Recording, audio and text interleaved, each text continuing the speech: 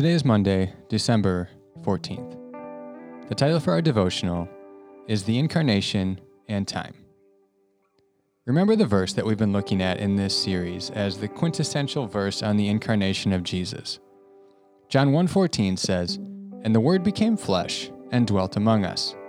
And we have seen his glory, glory as of the only Son from the Father, full of grace and truth."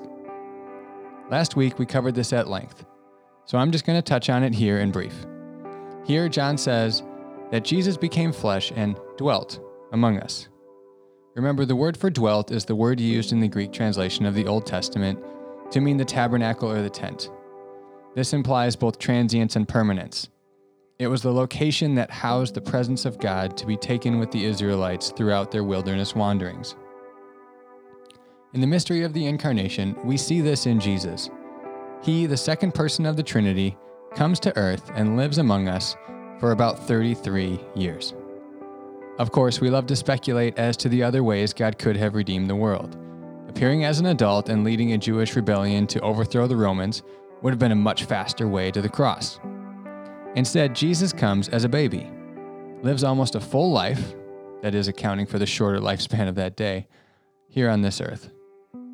In doing so, he spends tons of time here. This he does not just to teach us about God, that he could have done in a weekend seminar, but to show us who God is.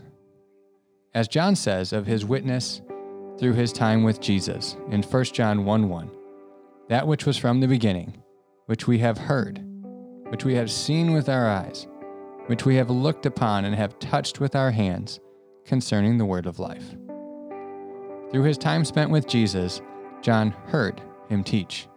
He saw his actions, and he touched his real human body. Remember, in this series, we're looking at Jesus' incarnation as a model for how we do ministry. Last week, we saw how location is so important. Jesus came here to us, so we should go to people far from God. This week, we're going to consider time. Through his time spent with his disciples, Jesus taught them how to live as members of God's kingdom. He showed them who God was, and ultimately gave himself as the once and for all sacrifice for sin. This he did in real time in history. If Jesus did this, perhaps we should focus on investing our time in people as well. For additional content today, I'm going to include another portion of the Bible Project podcast on the incarnation. Enjoy.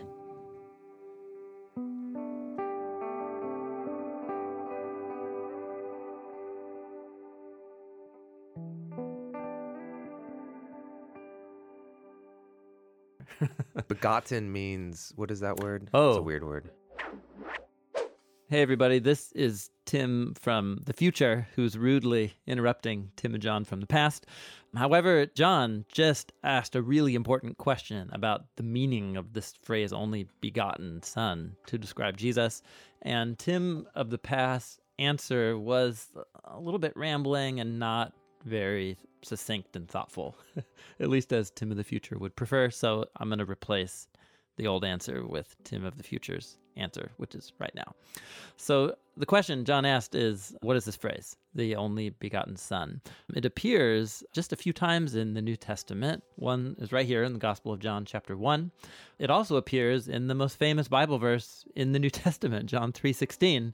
"For God so loved the world that he sent his only begotten son," and a few other times in the New Testament. So here's the thing is, if that's the version of John 3:16 that you know, the phrase only begotten son, you actually know from that fact that it's an older Bible translation. The King James, the New American Standard, the Revised Standard all have this phrase, the only begotten one. However, if you look at almost all of the modern translations from the past 50 years or so, you will notice that they don't use the phrase begotten at all. Like the NIV or the ESV all read the one and only Son. So there's been a debate, probably actually a few generations old now, and mostly settled, that this phrase, the Greek word is monogenes, that's used to describe Jesus. There were an older generation of Greek scholars thought that this word meant the only born, that the phrase gene in the Greek word monogenes, they thought that the genes part of that word refers to the Greek word genao, which means to be born. However, there's been a whole new recent set of research studies done that the root word of that is not only born, but rather only of a kind. So that's why all of the most up-to-date Greek dictionaries, I'm just looking here at the standard Greek dictionary that biblical scholars use by Frederick Danker and Walter Bauer, and the first set of meanings is the only one of its kind, or the one and only. So what this word means, what John is doing as he introduces Jesus, he's going to call Jesus the Son of God. However, as you've learned from the series, there are other beings, spiritual beings, that can also be called the sons of God. They're talked about all over the Hebrew Scriptures. However, John wants to preserve this phrase that Jesus used of himself, the Son, and the idea that's all over Jesus' teachings that God was his Father. But John uses this word, the one and only Son, the monogenes Son, to distinguish Jesus from any other being that could be called the Son of God. Why does he want to distinguish it? Because, as he's going to go on to claim, that Jesus is the one and only Son because he is both distinct from the God of Israel and he is the God of Israel at the same time. And so I know the math doesn't work on that one, right? It's like 1 + 1 is 1. But that's the claim that John is going to try and make. And so it's actually kind of important, I think, that we shift our language away from only begotten, primarily because to say that Jesus is the only born Son, misunderstandings of that word have led to a number of offshoots from Orthodox Christian tradition that claim that Jesus is the first and supreme created being from God. He is not identical or sharing in the identity of the God of Israel himself. So that's not what this word means. Rather, it's saying that Jesus is the one and only unique Son of all the other spiritual beings because he actually shares in God's identity and is one with God. And then the rest of the Gospel of John is going to spell out what exactly that means. So anyway, that's Tim of the Future's clarification of Tim of the past.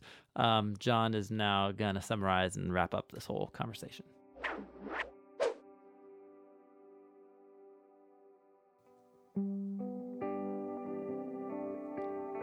Today, spend some time thinking about the incarnation. If you were God, how would you have chosen to redeem the world? Most likely, you could come up with some faster options. But Jesus came and lived among us for about 33 years. In doing so, he built deep relationships, most notably with his disciples.